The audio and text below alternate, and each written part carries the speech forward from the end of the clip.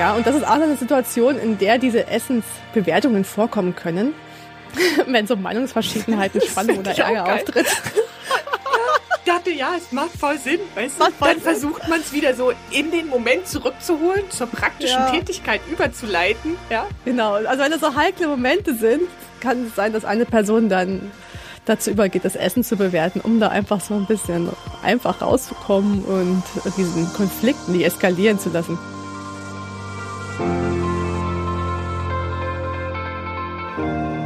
Und damit herzlich willkommen zu unserer kleinen Weihnachtssendung hier bei Talking Bodies, eurem Wissenschaftspodcast rund um Sprache, Gestik und Kommunikation. Ja, wir haben wieder die Ehre, euch beschwingt in die Weihnachtsfeiertage zu schicken und wir hoffen, das gelingt uns auch. Wir freuen uns auf diese Weihnachtsfolge mit euch und das begrüßen euch ganz herzlich eure Hosts Silva Ladewig und Jana Bressem. Hallo Silva, schön dich Hallo, zu sehen. Jana. Dito? Ja, zu dieser Weihnachtsfolge, ja. Genau, wir sind tatsächlich wieder kurz vor Weihnachten am Start mit einem Thema, was wir auch wieder versucht haben, auf die bevorstehenden Feiertage abzustimmen. Ne? Ein bisschen, ja. Wir haben uns überlegt, was könnte so jetzt in den Feiertagen ganz häufig vorkommen. Und dann haben wir uns eben auf jenes Thema festgelegt, genau, was wir so ganz allgemein mit Tischgespräche bezeichnet haben. Richtig, Tischgespräche werden wir jetzt wahrscheinlich häufiger führen. Kaffee trinken, Mittagessen, Abendessen, also Weihnachten in Deutschland, wie wahrscheinlich auch in anderen Ländern, aber es ist ja hier doch sehr geprägt von viel Essen, viel am Tisch sitzen, zu allen möglichen Tageszeiten.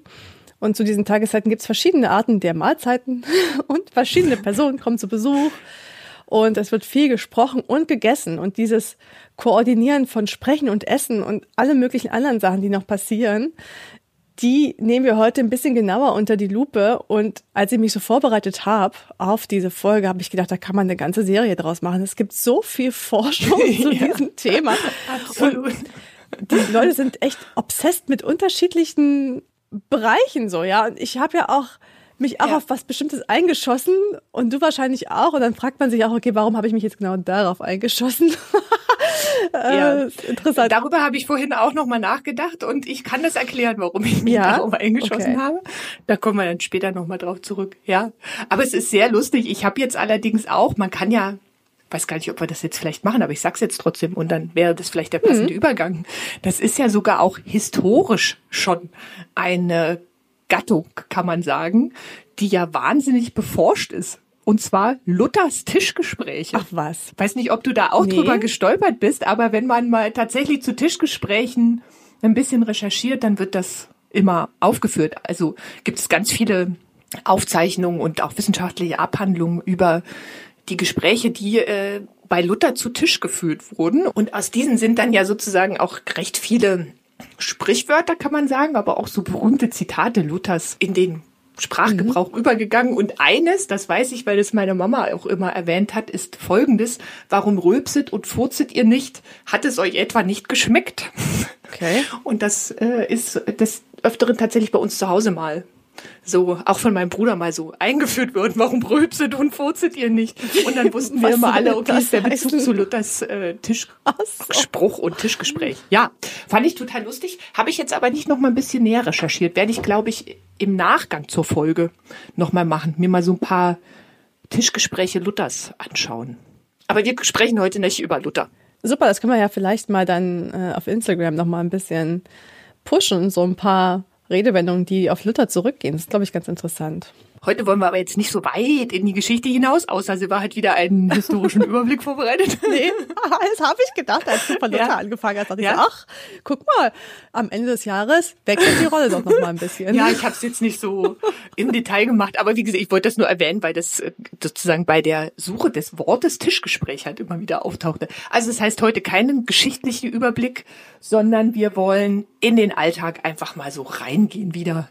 Wie machen wir das eigentlich, wenn wir gemeinsam an irgendeinem Tisch sitzen und miteinander sprechen? Ja, und also am Tisch passiert einfach unheimlich viel. Wir sitzen da, ja, wir orientieren uns zu Menschen, wir schauen zu Menschen und wir essen auch dabei.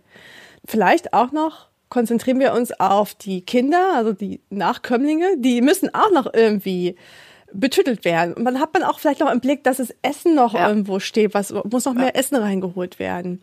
Oder, keine Ahnung, also es gibt so viele Aktivitäten, die natürlich den verschiedenen Rollen am Tisch so zukommen, aber die wir so ganz selbstverständlich ausführen und auch so monitoren. Und das war das Erste, woran ich mich gesetzt habe. Ich habe mich mal so mit Blick beschäftigt. Blick ist ja auch eins meiner Themen, was so öfter mal hier vorkommt. Und habe mich damit beschäftigt, was wir einfach mit Blicken so machen. Und das ist natürlich, da gibt es super viel Forschung dazu. Haben wir ja auch schon in der einen oder anderen Episode drüber gesprochen. Und ich habe mich eigentlich nur ein bisschen drauf konzentriert, was wir so mit den Blicken machen, während wir Essen zubereiten oder essen. Ja, also wir schauen ja sozusagen auch auf die Gegenstände, die wir dann nutzen, wenn wir uns vielleicht eine Stulle schmieren beim Abendbrot oder keine Ahnung, jetzt was Festlicheres an den Weihnachtstagen zubereiten am Tisch. Und dann blicken wir natürlich auch noch auf Personen. Ne? Also Blick kommt eine relativ wichtige Rolle zu. Es gibt unterschiedliche Arten des Blicks. Wir schauen den Adressaten oder die Adressatin nachhaltiger, also länger zum Beispiel an, während sie erzählt. Und ich als Person schaue auch einen Adressaten länger an, wenn ich zum Beispiel eine Frage gestellt habe. Dann schaue ich auch nicht einfach kurz hin und dann wieder weg. Also das sind sozusagen die kommunikativen Funktionen des Blicks. Da gibt's relativ viel zu, dass man mit Blick auch Erwartungen setzt und die man anschaut. Wenn ich eine Frage stelle, dann drehe ich mich nicht einfach um, sondern ich schaue die Person an und erwarte dann, dass die Person antwortet.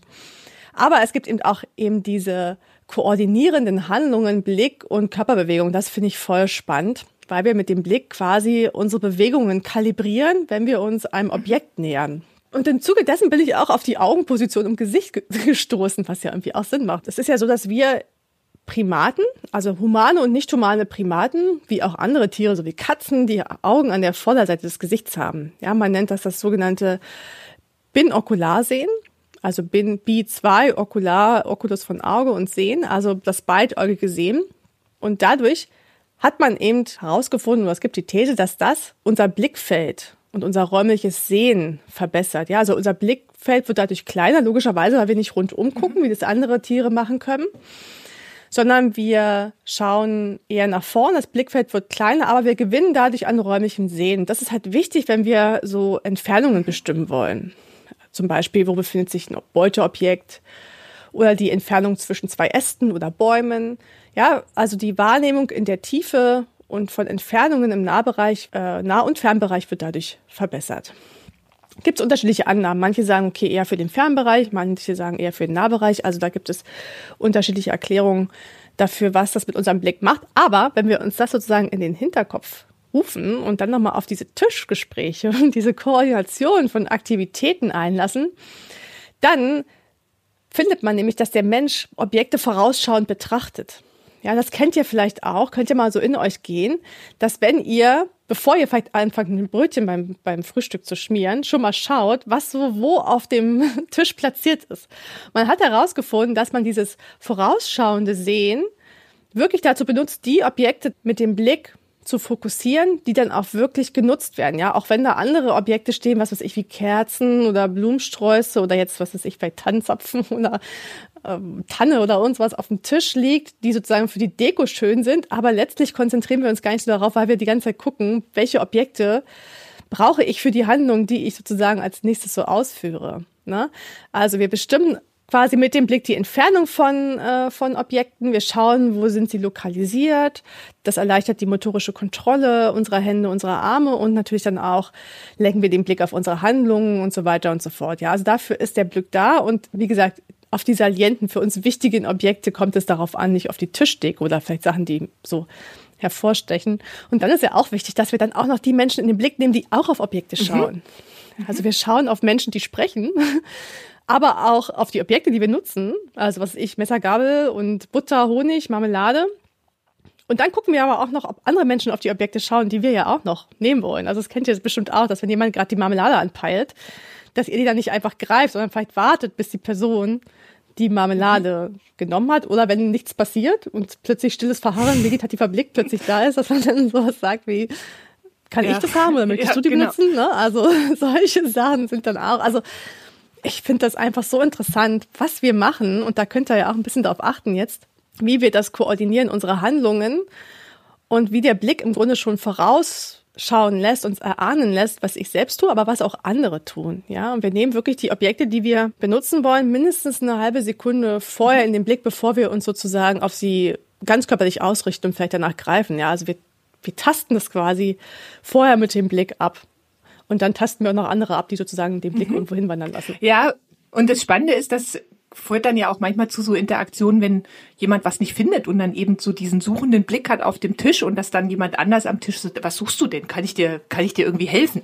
Also, dass wir als InteraktionspartnerInnen das ja dann auch wahrnehmen, dass da vielleicht ein Objekt nicht gefunden wird. Ja, oder wir sehen zum Beispiel, dass eine Person auf ein Objekt schaut, was relativ weit von ihr entfernt ist und dann machen wir so Sachen so, warte, ich geb dir das, weil wir irgendwie näher dran sitzen oder so. Das heißt, wir antizipieren tatsächlich durch die Beobachtung des Blickverhaltens die nächstmögliche Handlung der anderen, genau, und bearbeiten das dann tatsächlich interaktiv, genau. Ja, stimmt, wenn zum Beispiel beim Essen oder so, bei jemandem der Rotkohl ganz weit hinten steht und der schaut da hin, dann ist es sozusagen höflicher, dass ich es ihm anbiete oder ihr. Ja, oder sie könnte ja auch fragen, aber meistens geht das auch über Blick, ne? Und dann helfe ich der Person, vielleicht möchtest du das haben, stell die Frage, obwohl es vielleicht relativ offensichtlich ist. Und möchtest du den Rotkohl oder so, ja, und stimmt. dann finde ich das auch immer ganz interessant, also das ist dann auch so ein bisschen so eine Introspektion, die ich dann da auch manchmal so betreibe. Also auch was wir da ja alles mit vorausplanen. Also wir gucken dann ja zum Beispiel auch, was hat die Person schon alles auf dem Teller von den möglichen Essensbestandteilen. Ja, also wenn du jetzt den Rotkohl zum Beispiel zu Weihnachten oder so ansprichst. Also die Klöße und so sind jetzt schon auf dem Teller und dann weißt du, die Person will wahrscheinlich noch den Rotkohl haben. Und die dann, Beilage. Genau, die Beilage. Und dann antizipierst du, dass du diesen Rotkohl weitergibst, weißt du, oder dass man ja selbst, auch wenn man dann mal checkt, was haben die anderen, also man hat den Rotkohl selbst, dass man dann ja auch nochmal guckt, ach, wer könnte den denn als nächstes gebrauchen? Es ist so lustig, also allein diese eine Sequenz, wenn sich die Leute ihr Essen auf den Teller packen. Ja. Das ist so witzig. Da passiert so viel, wie alle gucken und wie sie irgendwie greifen. Da will man sich nicht beide an dieselbe Schüssel greifen und also herrlich. Ja. Also da könnt ihr mal schon mal so ein bisschen beobachtend wirken und mal gucken, was da so passiert. Das ist einfach wahnsinnig interessant, wie gut wir uns koordinieren und dass es dann auch kleine Fauxpas gibt und so. Ne? Da wird es auch kommentiert und so. Genau.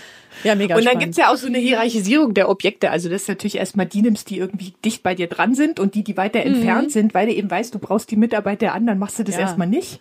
Und dann entsteht so ein Austausch. Weißt du, guck mal, ich habe jetzt hier ein Kloß, kann ich mal einen Rotkohl haben, bitte? Weißt du? Ja, stimmt. Das ist schon irgendwie total lustig. Bevor es dann alle geschafft haben genau. und endlich ins Gespräch übergehen können. Und dann ist auch erstmal Ruhe, weißt du, dann sitzen erstmal alle und dann geht's mit dem Essen los. Das ist, da sind wir übrigens schon bei einem Teil. Vielleicht kann ich das ja jetzt gleich, weiß ich nicht, ob du dich darauf auch so ein bisschen konzentriert hast. Also ich habe mich zum Beispiel auch mit Bewertungen von Essen beschäftigt. Ich auch, total. Ja, und das war mir ja so auch gar nicht klar. Also erstmal, wie systematisch wir das wieder machen. Das hat mich total geflasht. Also ich konnte mir das vorstellen, aber gibt's ganz unterschiedliche Untersuchungen. Ich weiß jetzt nicht, womit du dich beschäftigt hast. Ich habe mich dann ein bisschen auf Familienessen konzentriert und Bewertungen von Essen mit Kindern. Ah ja, okay. Und das ist, glaube ich, echt lustig. Und zwar gibt es da eine Untersuchung, die heißt The Social Life of Irk. Discussed as Assessment and Family Mealtimes. Ach, Discussed. Ja. Und die haben sich sozusagen angeschaut, wie im Grunde genommen Ekel in Gesprächen. Das ist nicht so weihnachtlich. Nee, aber ich find's total lustig. Also, weil das auch gerade, und da sind wir schon bei der Erklärung, warum habe ich mich darauf konzentriert. Das ist so nah an meiner Alltagswelt im Moment dran. Dieses Thema, schmeckt das Essen, wollen die Kinder das nicht essen? So, und dann, also worum es da unter anderem in der einen Studie ging, die ich mir angeguckt habe, waren so Sachen wie, dann sagt so, I can smell the peanut butter. Have you put that on the onion bread? Ja, oder sowas, I don't like mushy peas. Do you? I think they're quite yucky. Ja, also so eine Geschichten. Und das Interessante ist, das passiert total systematisch. Also auch bei kleineren Kindern und bei größeren Kindern. Also es gibt eine generelle Struktur, zum Beispiel für Irk.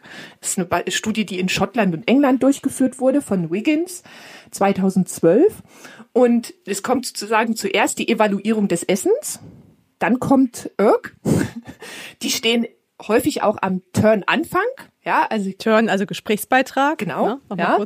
Oder die kommen auch alleine vor. Ja, also dass man einfach nur so, also alle Personen oder alle von euch, die kleinere Geschwister sich noch dran erinnern können oder selbst Kinder haben, wissen, wie oft das da irgendwie passiert.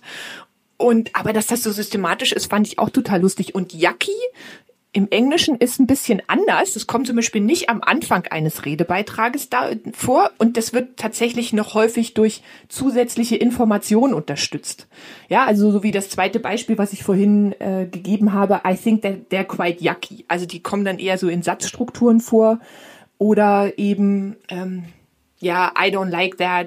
Das ist yucky, also nicht so wie irg im Sinne einer Interjektion, die dann auch irgendwie alleine stehen kann. Und ich meine, im Deutschen gibt's ja viele, also auch so ja, das ist irgendwie für mich auch so ich habe so eine verkörperte Erfahrung, weißt du, sitzt da am Tisch, hast du gekocht, das Abendessen steht auf dem Tisch, weißt du, denkst du so, heute sind nicht so viele Sachen drin, die nicht gut ankommen können. Und dann fängt schon an und sammelt raus, weißt du, und dann denkst du so, nee. Und dann ist das Lustige, das wird ja dann, und das ist, glaube ich, das Interessante jetzt auch an dieser Forschung, dass es ja dann auch interaktiv und kollaborativ bearbeitet wird. Und das fand ich ganz spannend, weil die das mit psychologischen Studien kontrastiert haben, die natürlich davon ausgehen, dass sowas wie Ekel eher eine Emotion ist. Das würden wir, das haben wir, glaube ich, auch schon mal drüber gesprochen. Aber was diese Studien eigentlich zeigen, ist, dass das tatsächlich etwas ist, wie vieles in Gesprächen, was wir interaktiv, kollaborativ herstellen, was eine bestimmte Struktur hat. Wir machen das nicht unsystematisch, das kommt auch nicht irgendwann vor, sondern an bestimmten Stellen im Gespräch. Da sind immer mehr als eine Person involviert, weil es dann auch so Sachen gibt wie, ach Mensch, jetzt stell dich nicht so an und du kannst es doch mal probieren und vielleicht ist es doch gar nicht so schlecht. Das sollte man natürlich nicht sagen. Also stell dich nicht so an, sollte man nicht sagen. Aber probieren finde ich gut. Ja, stell dich nicht so an, sage ich auch eigentlich nicht. Aber probieren. Ich versuch's dann nochmal immer zu sagen, du weißt ja, du kennst das ja noch so gar nicht, probier doch mal. Ja? Probier doch mal, genau. Und so, man kann es auch mit anderen Sachen mischen. Naja. Aber es ist ja meistens, dass da ja auch ganz andere Sachen verhandelt werden. Da geht's ja auch nicht immer nur um das, was drin ist im tatsächlichen Essen, sondern da geht's ja um die Beziehungsebene dann so, ne? Genau. Du hast ja gesagt, du hast dich auch mit Bewertung von Essen beschäftigt. Ja, ich habe so lustige Sachen gefunden. Ich fühlte mich auch zurückversetzt an so Mahlzeiten einnehmen mit meiner Oma, so in den Ferien oder eben auch zu Weihnachten, wenn man dann so zusammenkommt. Da gibt's ja so die Familieninstanzen, die man so abarbeitet. Ja. Und dann fühlte ich mich auch so zurückversetzt. Möchte ich euch gerne daran teilhaben lassen. Also ich habe auch von diesen Bewertungsstudien viel gelesen. Lorenza Mondada hatte ich eine Studie zu Assessment in Dinner Conversations. Und also sie hat sich auch mit diesen Bewertungen beschäftigt und sie hat geguckt, wie wird es so überhaupt erwartbar gemacht und an welchen Punkten in der Interaktion kommt das. Wie du sagst, es ist relativ systematisch. Wir schmeißen die Bewertung nicht einfach mal so ein, sondern das wird relativ systematisch gemacht. Könnt ihr jetzt mal ein bisschen drauf achten, wenn ihr am Weihnachtsbuffet sitzt und eure Speisen einnehmt, wann geht's los mit dem Bewerten des Essens? Das kommt ja eigentlich immer, ne? Also es ist ja auch so eine Art von Höflichkeit. Ja. Also es gibt zum Beispiel die Bewertungen, die zu Beginn, wenn man das Essen serviert, erwartbar gemacht werden. Und das macht auch die Person, die das Essen bringt, in gewisser Weise. Sie projiziert das, ja? Also wenn ich jetzt zum Beispiel aus der Küche das Essen auf den Tisch stelle, dann kann ich das ganz diskret ankündigen, hier die Klöße. Oder ich kann das halt in einer bestimmten Art und Weise machen, ja, mit so einer bestimmten Sprachmelodie. Und also das wird prosodisch markiert, wie wir sagen würden. Ja, zum Beispiel, wenn ich jetzt reinkomme und sage, Römertopf vegan oder Römertopf vegan, ja, dann ist klar, okay, hier passiert was, ich muss darauf reagieren. Ja. Und man stellt also auch in Aussicht, dass man eine positive Bewertung haben möchte. Ja, es ist jetzt nicht so, dass ich da die total kritische Restaurantkritik jetzt haben möchte. Ja, also ich möchte dann schon auch, dass es gewürdigt wird, dass ich mich, also da geht ja ganz viel mit einher. Ich habe gekocht, ich habe mich vorbereitet, ich habe versucht, alle möglichen Essensgewohnheiten abzuholen und so weiter und so fort. Ne? Und dann wird das präsentiert mit einer bestimmten Art und Weise. Des Sprechens, aber auch natürlich Gestus spielt eine ganz große Rolle, ne? Dass so eine positive Haltung produziert wird oder eingenommen wird, aber auch, dass ich eine bestimmte Aktion erwarte, nämlich die Beurteilung, Bewertung. Das wird projiziert, ne? Und das kommt dann auch. Schön, ja, so könnt ihr euch ja jetzt alle möglichen Sachen ausdenken. Wenn ihr euch da jetzt reinbegebt, sozusagen gedanklich oder auch ab morgen bei den Weihnachtsfeiertagen. Ja. Und was ich aber noch viel lustiger fand, Beurteilungen von Essen, wenn ein Thema oder so abgeschlossen ist. Also man sitzt und sozusagen das Essen ist serviert worden, alle haben sich alles aufgetan, diese unbeholfene Sequenz, die wir am Anfang so eingeführt haben, wann nimmt sich wer was und wie kommt man sich auch nicht in die Quere, haben wir also abgeschlossen, wir sitzen da und sprechen. Und dann gibt es häufig Einschätzungen zu Lebensmitteln oder Mahlzeiten in Pausen. Also wenn so ein Thema erschöpft ist. Ja. Also wenn wir jetzt zum Beispiel ein Thema bearbeitet haben, dann, kommt, lenkelt das noch so aus, da haben wir letztes Jahr drüber gesprochen. Und dann gibt man so über zu Einschätzungen des Essens und der Mahlzeit, so, weißt du? Und so, hast du super gemacht. Ja, genau. Oder so, die Soße war richtig gut. Ja, oder, also wie hast du denn die Klöße gekriegt? Wahnsinn. Ja, und ich kann mich daran erinnern, das ist das, was ich noch erzählen wollte, dass früher bei meiner Oma wir dann da so saßen und auch eine andere Familienmitglieder. Und dieser andere Teil der Familie hat das so ein bisschen kultiviert. Nicht nur ein bisschen, die haben das kultiviert, dieses so bewerten und sich dabei auch bedanken bei der Person. Das geht ja damit einher, dass die ja gekocht hat. Ne? Und dann am bestimmten Punkt, wenn, glaube ich, Stille war, ging es dann plötzlich los. Also mir schmeckt's. Und dann also mir schmeckt's auch. Und dann ging es los. Alle haben irgendwie gesagt, dass es ihnen schmeckt. Also mir schmeckt super. Ach, super gemacht. Also einer fing an, immer mit demselben Satz. Also, mir schmeckt's. Ja. Und dann ging's die Runde rum. Und meine Schwester und ich saßen immer da. Es kam uns total künstlich vor, ne? Also, weil es setzte mal wie in so einer Kunstpause, wie so nach so einer Kunstpause ein. Und dann wurde es dann so elaboriert mit relativ kurzen Äußerungseinheiten, aber alle ähnlich. Und dann wurde halt gesagt, wie es einem schmeckt. Und dann fühlte man sich selbst auch genötigt, was zu sagen. Und dann haben wir das auch gemacht. So, und dann war das Thema aber auch in Anführungszeichen, haha, gegessen. Ne? Also es ist dann eine Reihe rumgegangen und dann war es okay, hat man sich sozusagen damit bedankt. Ja, und das ist auch eine Situation, in der diese Essensbewertungen vorkommen können. In diesen Pausen, also wenn sich vielleicht ein Thema erschöpft hat und man vielleicht nicht gerade weiß, wie man anschließen soll. Aber auch, hat man auch rausgefunden in der Studie von Mandada, wenn so Meinungsverschiedenheiten, Spannung oder Ärger auftritt. Ich dachte, ja, es macht voll Sinn, weißt du, dann versucht man es wieder so in den Moment zurückzuholen, zur praktischen Tätigkeit überzuleiten, ja. Genau, also wenn es so heikle Momente sind, kann es sein, dass eine Person dann dazu übergeht, das Essen zu bewerten, um da einfach so ein bisschen einfach rauszukommen und diesen Konflikten, die eskalieren zu lassen. Ich mache sowas bestimmt. Du auf jeden Fall, Jana. Ja, mit meiner, weißt du, mit meiner Harmoniebedürftigkeit, wenn ich merke, das wird schwierig, weißt du, und dann stell dir vor, ich bin vielleicht auch noch die Gastgeberin, dann würde ich auf jeden Fall nochmal auf die Zubereitungsweise zurückkommen oder sowas. Weil du kannst dadurch alternative Gesprächsverläufe hervorbringen. Ne? Du kannst dann du kannst sagen, mir schmeckt's, dann geht's eine Runde rum, ist aber was anderes. Also es ist eigentlich dann, versuchst du ja wirklich ein anderes Thema, was bezogen auf das Essen ist, hervorzubringen. Und alle nehmen es auch häufig dankbar an.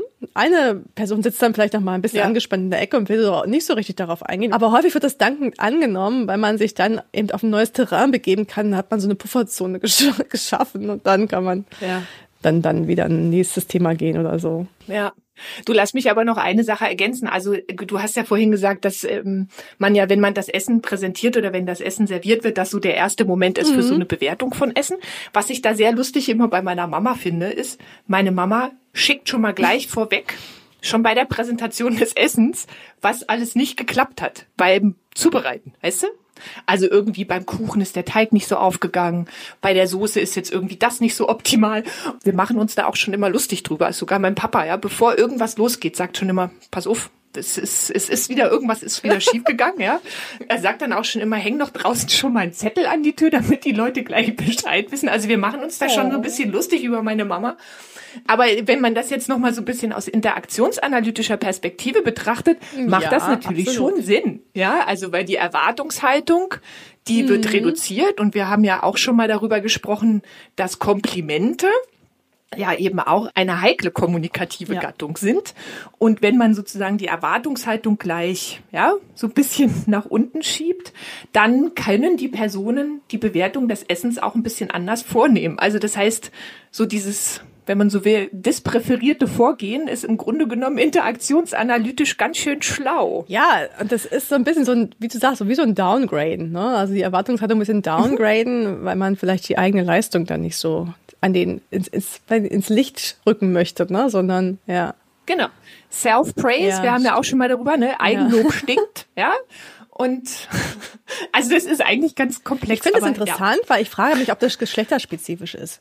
Natürlich ist es ja häufig immer noch so, dass Frauen das zubereiten und vorbereiten. Das Weihnachtsessen, glaube ich, auch viel. Viele Frauen kochen vielleicht, das kann schon sein. Und die Männer kümmern sich dann um die Kinder eher oder so. Ne? Gibt es dann immer noch bestimmte Rollenverteilungen oder so. Das würde mich dann mal interessieren, ob es dazu Studien gibt. Das könnte man sich mal für eine der nächsten Folge auf den Zettel schreiben, weil ich vermute, dass es Frauen eher machen als Männer. Also erstmal downgraden und sozusagen so die Erwartungshaltung nach unten korrigieren. Obwohl es ja in der Regel gut ist oder so, ne? Aber, und die anderen haben vielleicht auch gar nicht so eine riesen Erwartung, aber man selbst präsentiert sich damit, dass man vielleicht was Neues gekocht hat oder überhaupt gekocht hat und alle sind da. Es ist so ein Event, ne? Hat so einen Eventcharakter ja auch für die Familie. Alle kommen zusammen, man will, dass alles perfekt ist und so. Und dann fängt man erstmal an, so ein bisschen das Licht unter den Scheffel zu stellen, um dann vielleicht mit Komplimenten dann ein bisschen besser wieder hervorzugehen. Ja? Und dass Frauen das ein bisschen mehr betreiben, so von der eigenen Beobachtung her. Was würdest du sagen? Ich könnte mir das auch vorstellen, ja. Ist aber eine gute Frage, könnte man nochmal recherchieren, ein bisschen detaillierter drauf eingehen. Aber so aus dem Bauchgefühl her würde ich das wahrscheinlich auch unterstreichen. Ich meine, nochmal, um auf Komplimente zurückzukommen, da haben wir ja auch uns jetzt nicht so stark nicht interkulturell. Naja, Männer sind vom was? Wie heißt der Superbuchtitel? Männer sind vom Mars und die Frauen von der Venus? Egal. Oh Gott, also nicht. Ja, sowas gibt. Hast du noch nie? Natürlich. Silber. Ja, gibt es. Wirklich. Und dann wird alles dran aufgezogen. Ja, dann habe ich das sofort weggepackt, weil ich finde sowas furchtbar. Ja. Ist es ja auch. Aber ist mir jetzt gerade weil ich gesagt habe, interkulturell. Das wollte ich ja gar nicht. Aber ich könnte mir schon vorstellen, dass es da, sagen wir mal jetzt vielleicht nicht unbedingt geschlechtsspezifisch, aber sagen wir mal unterschiedliche soziale Rollen gibt, die sich dann auch mit diesem Verhalten ausdrücken. Bei Komplimenten haben wir das ja da auch gesehen, dass Frauen eher dazu neigen, sozusagen erstmal so ein Downplay zu betreiben, also das sozusagen herunterzuspielen, ja, durch andere Informationen noch ein bisschen, ja, kleiner zu machen im Grunde genommen und dass das jetzt bei Männern in dem Fall nicht so ist. Deshalb kann ich mir vorstellen, dass das da durchaus so sein kann. Ja, aber es ist schwierig, glaube ich, auch zu untersuchen.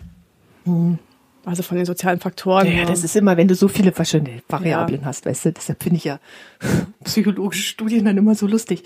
Ich weiß, es ist jetzt was Ausgedachtes, aber dann machen die irgendwie eine Studie mit Leuten, die blaue Flipflops tragen und dann tragen andere rote Flipflops und am Ende kommt raus, dass die Leute, die blaue Flipflops tragen, häufiger lügen als die mit roten Flipflops, weißt du. Ich weiß, also Entschuldigung, ich will jetzt auch nicht alle psychologische Forschung schlecht reden, aber was da tatsächlich häufig schwierig ist, ist so eine 1:1 Zuordnung von Variablen und das ist ja ein so komplexes, wer weiß, was da alles reinspielt, ja. Also ich meine, eigene Lebensgewohnheiten auch, ja. Also wenn du halt zu Hause aufgewachsen bist und da war das eher so klassisch verteilt, dann ist das vielleicht auch später, neigt man dann vielleicht auch dazu, das so umzusetzen oder, ja. Ja.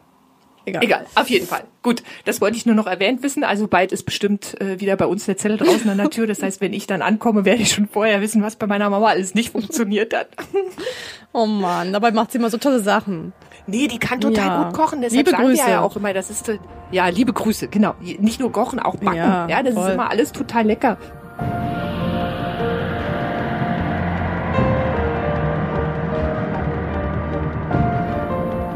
Wo wir gerade bei Bewertungen sind, würde ich eine Sache noch ansprechen wollen, die ich auch noch gefunden habe. Und ich habe mich so ein bisschen auf dieses Tasting und auf dieses Sensorische eingeschossen, habe ich gemerkt, während der Recherche. Alles, was so mit Verkostung und Kosten und dem Display von Kosten zu tun. Und am Ende habe ich mich gefragt, warum? Aber ja, es kommt doch wieder so sehr so einer Loriot-Situation nahe und daran liegt es wahrscheinlich auch. Und daran würde ich euch gern teilhaben lassen, weil ich habe wirklich sehr gelacht, während ich diese Studien gelesen habe und dachte, das ist vielleicht für euch auch interessant, wenn ihr jetzt am Weihnachtstisch sitzt. Und ich habe mir eine Studie angeguckt, die sich mit dem gustatorischen beschäftigt hat. Also mit dem die so Schmecken anzeigt. Ne? Und da könnt ihr euch vorstellen, dass es da interessante Begebenheiten gibt. Und ich möchte das mal beginnen, dieses Thema einzuführen mit einem Clip, der aus der Sendung Knallerfrauen mit Martina Hill entnommen ist. Und hört mal zu und achtet mal auf das Ja, also wie oft und wann die sagen. Und das schließt an das an, was wir gerade besprochen haben, nämlich an die Bewertung. Damit geht es ja einher, ne? Also, Schätzchen, ich muss noch mal sagen, es schmeckt einfach genial. Wirklich. Lecker. Total. Ganz toll, Mama. Ein Gedicht. Ein absolutes Gedicht. Also wie man die Kartoffeln so hinbekommt, ist mir ein Rätsel. Ich schaffe das nicht. Meint ihr das wirklich? Ist doch nichts Besonderes. Nichts Besonderes, jetzt hör doch mal auf. Du bist eine Meisterin. Du bist unsere Meisterin. Das ist so lecker. Knaller. Das Schätzchen, schmeckt es dir auch?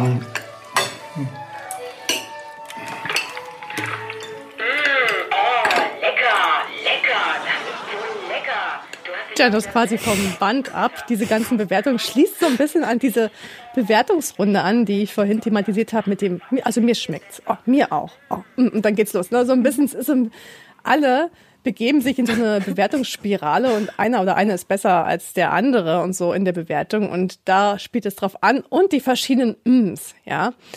Und da ist auch irgendwie lustig, womit sich Leute so beschäftigen.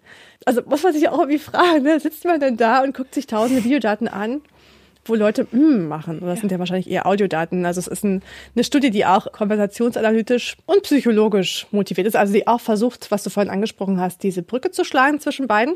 Und die aber schon davon ausgeht, dass man Genuss auch als ein soziales Phänomen betrachten kann, das ganz eng mit der Interaktion, mit der Kommunikation verbunden ist und dass es nicht nur um diesen Emotionsausdruck und dieses Pleasure oder so geht.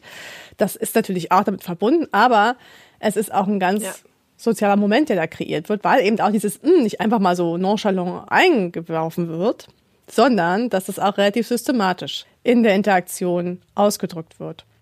Und dann kommen wir schon mal zum Also ist ja nicht gleich das habt ihr ja in dem Clip schon gemerkt. Na, wir kennen das natürlich, das haben wir auch schon besprochen. Wenn wir jemandem zustimmen, also als Response, ja, und dann sagen, oder wenn wir sagen ja nicht, wir drücken es aus, wie du es gerade gemacht hast. Oder wenn wir so Back-Channel-Behavior, ne, also während wir sprechen und dann sagen wir zwischendurch oder produzieren zwischendurch das also nicht jetzt auch, es ist auch zustimmt, aber es ist auch so ein Continua, ja, also so eine Aufforderung in gewisser Weise auch weiterzumachen mit dem Gesprächsbeitrag. Ja, wenn wir das halt nicht machen und an bestimmten Stellen dieses Back-Channel-Behavior nicht kommt, dann werden wir entsprechend auch versuchen, da mal nachzuhaken oder vielleicht Dinge nochmal zu erklären und zu gucken, was ist da los, wenn das nicht kommt. Das haben wir ja auch schon mal besprochen in einer Folge. Ist auch sehr witzig, wie wir das alles so systematisch machen. Und dieses gustatorische also wenn es um diesen Geschmack geht, das gibt's an verschiedenen Punkten in der Interaktion. Man kann es begleitend zum Essen machen, also während wir tatsächlich kauen, das kennt ihr bestimmt, sowas ein Bissen nehmen, dann so ne? Und dann kann man die erwartbare Bewertung, die wir ja gerade schon angesprochen haben, ein bisschen überbrücken, indem wir schon mal anzeigen, es ist positiv, es schmeckt, aber auch dieses Kauen sozusagen überbrücken, weil man ja nicht mit offenem Mund spricht. Ne? Und dann wird ganz viel gemacht und geht auch mit einer bestimmten Intonation einher, also die sozusagen Positives ausdrückt. Das ist jetzt nicht sowas wie Ne, das wäre was anderes. Also wenn ich sage esse und dann ist es negativ. Das hört ihr sofort an der Sprachmelodie. Ihr müsst da nicht viel reden, das hört ihr sofort. Ja. Ich habe Klöße gemacht. Auch bei Kindern wiederum. Was ja auch manchmal da passiert. Sind wir wieder. Man merkt unseren also gerade bei Kindern. Lebenskontext gerade so ein bisschen. Das ist ja eher negativ. Aber noch zurück zu diesem Positiven. Da gibt es eben bestimmte Intonationen und auch bestimmte Platzierungen im Kontext des Essens, ja, wann das gemacht wird. Und es gibt freistehende die einfach nur, also die sind und dann passiert halt nichts weiter. Aber es gibt auch plus Bewertung. Ja, also dass ich sage und super, das schmeckt. Ist dir das gelungen, ne? Dass ich das sozusagen mit einer sprachlichen Konstruktion verbinde. Was man weniger gefunden hat, ist bewertender Begriff plus Also schließt so ein bisschen mit dem Erg und dem Jack an, was du vorhin hattest. Also eher so super, Ja, genau. Gibt's auch, aber es in den Daten sind englischsprachige SprecherInnen, also UK gewesen. Die haben da dieses bewertender Begriff plus eigentlich weniger gefunden. Also eher die, jetzt machst du das auch so. Wir achten jetzt die ganze Zeit da drauf, ich sag's dir. Ich mache das so oft, dass ihr morgen, wenn ihr übermorgen hier am Weihnachtsessen Tisch sitzt, dass ihr die ganze Zeit auf dieses achten müsst. Genau. Und es gibt so 3 Schlüsselmerkmale dieser Genusskonstruktion, wie es heißt, ja. Das eine ist also, hat mit der Platzierung zu tun, habe ich gerade schon angesprochen, wenn das Essen serviert wird, ich den ersten Bissen nehme und dann sofort und dann aber dabei auch noch kaue. Manchmal kauen wir dann auch offensichtlich, also doing, chewing. Also wir zeigen das Kauen auch, das gut ist, ne? Also das ist so ein Display von Pleasure, also von Genuss, aber können damit eben das überbrücken, dass wir dort etwas im Mund haben und wird im Grunde behandelt wie so ein Gesprächsbeitrag, muss man ja so sagen. Es wird im Grunde wie so ein Teil einer Sequenzabfolge behandelt, ne? Dann auch dieses Spontane, das kann tatsächlich dann mal auch so zwischendurch mal platziert werden. Wenn sich zum Beispiel Leute unterhalten und ich was esse und dann so mache. Dann eher ein bisschen stiller für mich vielleicht, aber auch hörbar. Muss hörbar sein, sonst macht es ja keinen Sinn. Und dann kann es sein, dass eine andere Person mit einschwingt. Dass sich dann so ein Duo oder Trio ergibt. Weißt du? Er macht dann der andere und dann Man kann im Grunde sich nur über das unterhalten und Augen aufreißen, Augenbrauen nach oben ziehen. Ja. Genau, wollte ich gerade sagen. Und dann wird das zu so einer, weiß gar nicht, ob das dann vielleicht nur so ein aber manchmal vielleicht auch absolut, zu so einem Gesamtausdruck dann auch wird, ne? Also, dass man dann, und dann führt das in so eine verbale Bewertung auch, ne? Ja, absolut. Genau. Und dann können sich dann so ein paar Leute auch so abseits des Gesprächs mal so einschwingen, wenn man vielleicht mal aussteigen will aus dem Gespräch, weil man die Geschichte schon zum 1000. Mal gehört hat oder so. Oder auch, was man auch gesagt hat, dass eben dieses spontanere, was nicht an bestimmten Punkten der Interaktion kommt, also wenn jetzt was abgeschlossen ist, wenn eine Pause ist oder so, dass es tatsächlich auch so mehr Authentizität zeigen kann, ja, dass es irgendwie ein bisschen authentischer ist, als wenn ich es an bestimmten anderen Punkten mache. Naja. Ja, und dann ist es eben auch das Interessante, dass dieses ist halt relativ unbestimmt, ne? Es wird durch die Intonation sehr bestimmt, oder ja, also Intonation nach oben oder nach unten zeigt im Grunde an, ob es positiv oder negativ ist. Und es geht aber nicht darum, deswegen ist das so eine gewisse Wahrheit, was jetzt an dem Essen genussvoll ist. Ja, also das ist mit Unbestimmtheit beschrieben, weil wir jetzt nicht sagen, es ist das und das Rezept oder das und die Zutat oder die und die Konsistenz. Das kann man dann als Auftakt nehmen, das kann man als Auftakt nehmen, um sich dann darüber zu unterhalten auch, ne? Also so ein kann relativ viel machen, wenn es ums Bewerten geht. Also dieses Sensorische finde ich ganz interessant daran, dieses Genussvolle und dann auch an welchen Punkten das dann kommt. Herrlich, also da könnte man darauf achten. Es ist einfach interessant, wie wir uns alle in so eine Interaktion begeben Was können. mir da allerdings aufgefallen ist, ich habe nichts dazu gefunden, wenn man mit dem Essen fertig ist. Und dann gibt es ja auch diese Sequenzen. Also dann wird ja auch nochmal abschließend bearbeitet, wie das Essen war. Hast du was dazu gefunden? Ja, dazu habe ich auch was gefunden, aber auch eher bezogen auf kleine Kinder. Dass man die dann versucht noch zu motivieren, noch was zu essen und dass teilweise die Eltern noch aufstehen mit dem Löffel, dem Kind hinterher, also im Extremfall, ja. Aber es gibt auf jeden Fall Forschung dazu, dass es dann auch bestimmte Phasen gibt von dem Hauptgang zum Nachgang, also zum Dessert, dass es auch wieder interaktionsanalytisch gut untersucht worden ist, um zu zeigen, okay, welche Interaktionsformen spielen eine Rolle, dass man das jetzt markiert und ja. Aber sicherlich auch eine Bewertung, dieses Full-Sein, da habe ich auch eine Studie zu gefunden, dass man anzeigt, dass man satisfied daran hatte ich gerade gedacht. Genau. Dieses, ich bin voll. Ja, ich kann nicht mehr. Boah, ich hasse das.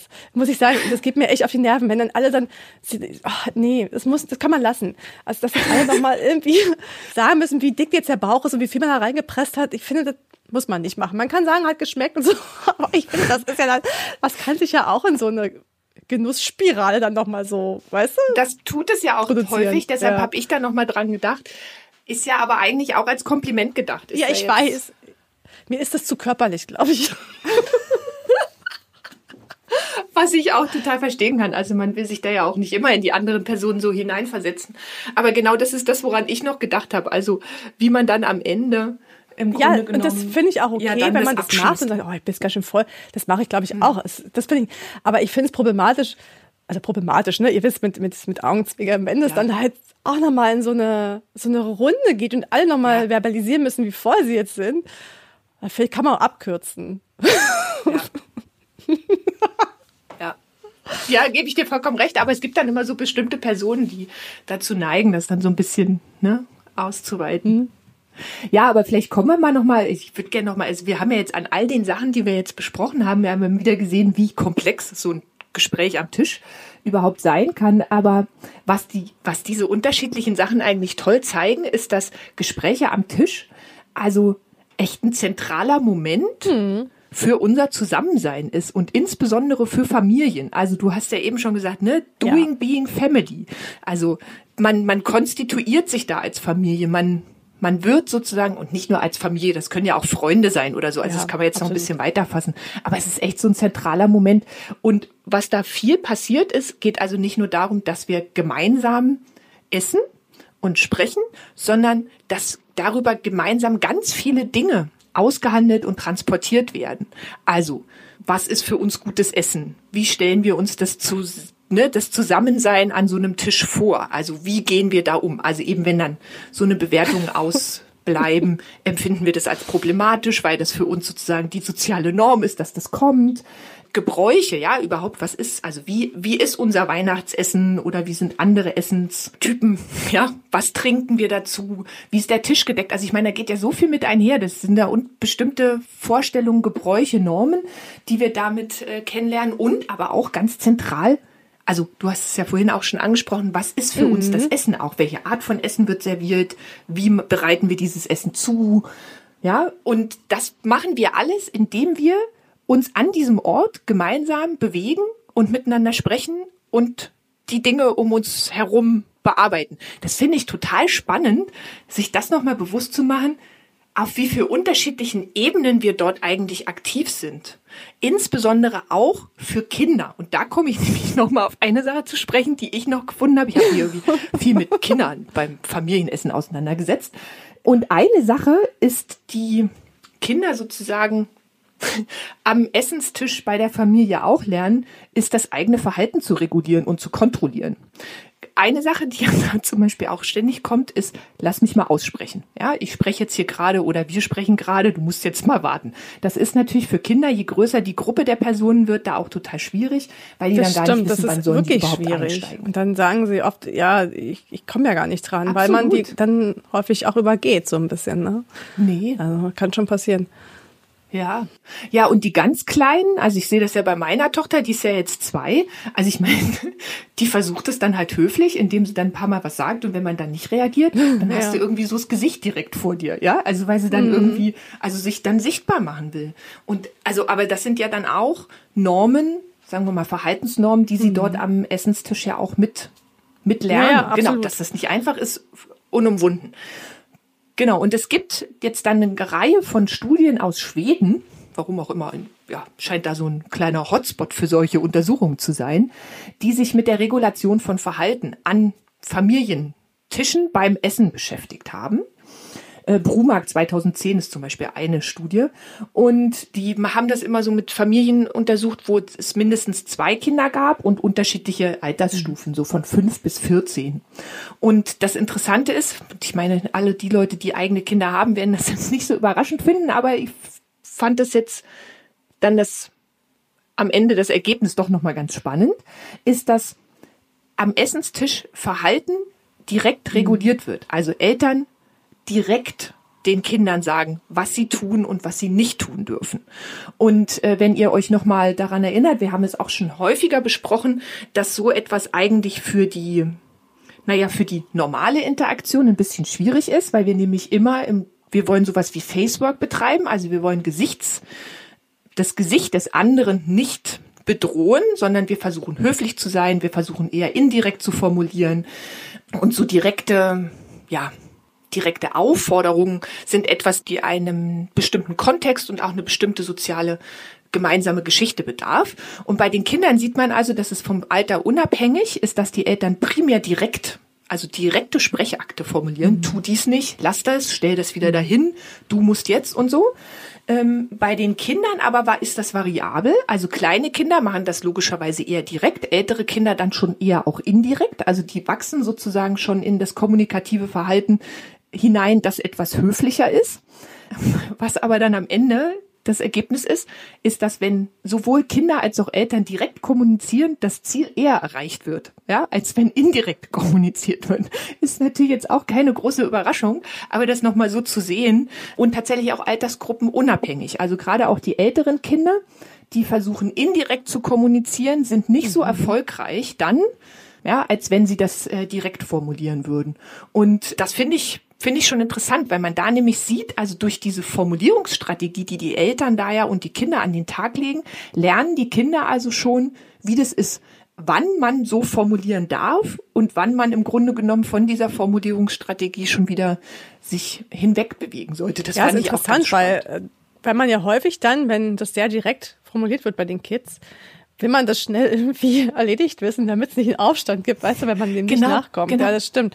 Und je mehr du dich dann in diese Höflichkeit bewegst, das ziehst du dich ja auch ein bisschen mehr zurück in dem verbalen, kommunikativen Verhalten oder auch körperlichen Verhalten. Und dann droht es ja nicht zu eskalieren. Also es ist natürlich nicht immer die Eskalationsspirale, die dann sozusagen vor dem Blick ist, aber wenn etwas sehr direkt ist und bei Kids weiß man ja, dann versucht man dann gleich sozusagen das abzuwiegeln und gleich sozusagen diesen Bedürfnissen nachzugehen, bevor dann irgendwie sich alle nur noch darauf konzentrieren müssen. Genau. Und da finde ich dann auch interessant, das wurde da auch angesprochen, ist dann auch so die Geschwisterkonstellation. Wenn dann ein Geschwisterkind dem anderen erzählt, naja, du musst jetzt aber das und das essen. Ja, da sind wir wieder bei den Bewertungen auch. Also weil dann natürlich auch viel über das Essen selbst geht. Und das führte dann tatsächlich zu recht komplexen Aushandlungsprozessen, wenn ein Kind dem anderen Kind gesagt hat, was zu tun ist. Ja, also du musst das jetzt essen, nein, das muss ich nicht essen, ich mag das nicht und so. Und dann... Also an sowas kann ich mich zu Hause überhaupt nicht erinnern. Häufiger. Ja, und auch nicht, wenn wir jetzt hier zu Hause sind und meine Tochter mit ihrer Cousine, da wird nicht gesagt, wer was essen muss. Ah ja, okay. Ja? Ah ja, doch. Das kommt bei uns schon mal vor. Ja. Vom Älteren zum Kleineren findet es schon mal statt. Ja. Und dann rebelliert das Kleinere. Was ich dann auch irgendwie lustig finde, so, wer bist du denn? Was ist deine Kompetenz? Was ist deine Street Credibility? Also, das kann sie natürlich noch nicht formulieren, aber den Eindruck habe ich manchmal. Ja, aber spannend fand ich das. Also da sieht man auch, ja, also wie formuliere ich etwas? So etwas wird auch darüber verhandelt und erworben, indem wir so etwas Unscheinbares tun, wie miteinander zu Abend zu essen. Das finde ich echt super spannend. Ja. Ist Zeit für den Song. Ja, ist Zeit für den Song. Möchtest du beginnen oder ich? Ich kann gerne anfangen. Überleg doch mal, was der Song für heute sein könnte. Ich habe mich ja viel mit beschäftigt. Und welcher Song kommt euch dann in den Geist? Vielleicht dieser hier, der relativ bekannt ist.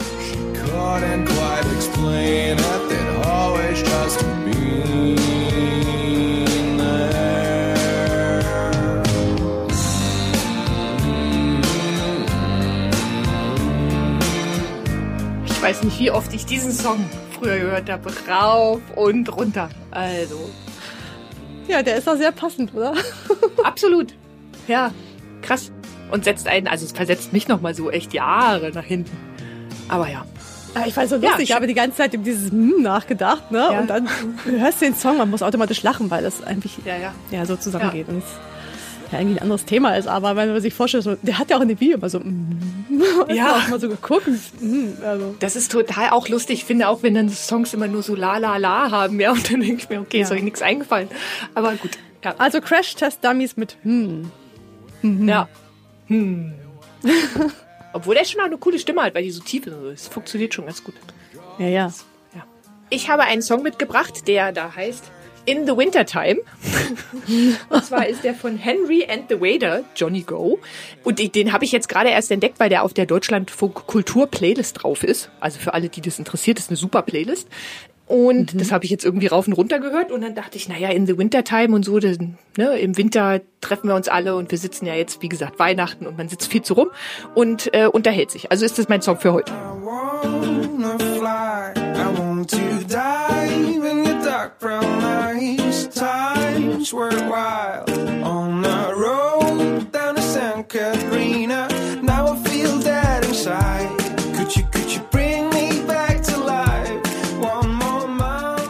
Bisschen upbeat. Ja, aber der ist ganz gut. Also ein bisschen positiver, so denkt dran, in the wintertime schöne Bewertungen abgeben, positiv, nicht so viel körperlich, ja, nicht so viel, ich bin so voll, genau, ich kann nicht mehr. Jedenfalls nicht bei mir. Genau. Ja, Mensch, Silber, das ging jetzt aber fix hier, unsere Weihnachtssendung ist schon wieder vorüber. Ja, und das ist auch die letzte Folge von Talking Bodies in diesem Jahr. Wir sind zurück am 13.01.2023. Was für ein schönes Datum. Warum das so ein schönes Datum ist, verraten wir vielleicht dann. Ja, und wir wollen natürlich die Weihnachtszeit auch nochmal nutzen, um Danke zu sagen an all die an unserem schönen Podcast mitwirken. Allen voran natürlich unsere New Day Media Familie. Ja, wir werden ja produziert von New Day Media, die ganz viele andere schöne Podcasts machen. Könnt ihr mal schauen auf deren Website. Und ganz besonderer Dank geht natürlich an Marc Schubert und an Jonas Bartsch, der sich immer so ganz lieb um unsere Episoden kümmert und darum, dass wir gut klingen und auch diese schönen Musiken immer einspielt. Also Jonas, ganz, ganz lieben Dank dafür. Ja, und von dem haben wir auch schon viel über Emojis gelernt. Das wollte ich gerade sagen. Jonas Bartsch hat offensichtlich eine gute Emoji-Kollektion. Ja. Der hat echt immer coole Sachen dabei. Also ganz liebe Grüße an euch und an den Rest der New Day Media Familie.